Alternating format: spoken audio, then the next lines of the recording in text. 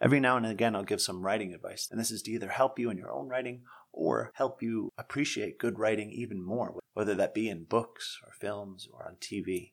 And this piece of advice has to do with characters and what makes a good character.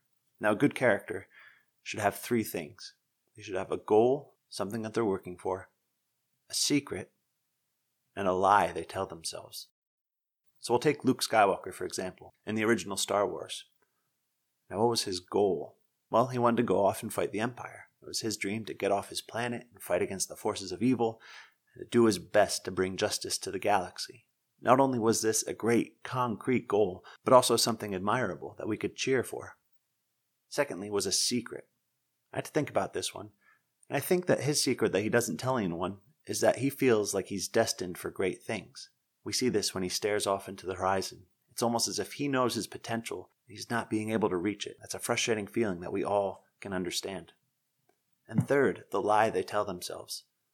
Luke thought that he didn't deserve better. He thought he was never going to get off Tatooine, and he's just going to be a moisture farmer for the rest of his life. We know this is a lie because we can see by his actions that he doesn't believe it. And all these things are what make him a compelling character. His goal, his secret, and his lie he tells himself. So now that you know this, you'll be able to see this in good characters and know what's missing from bland characters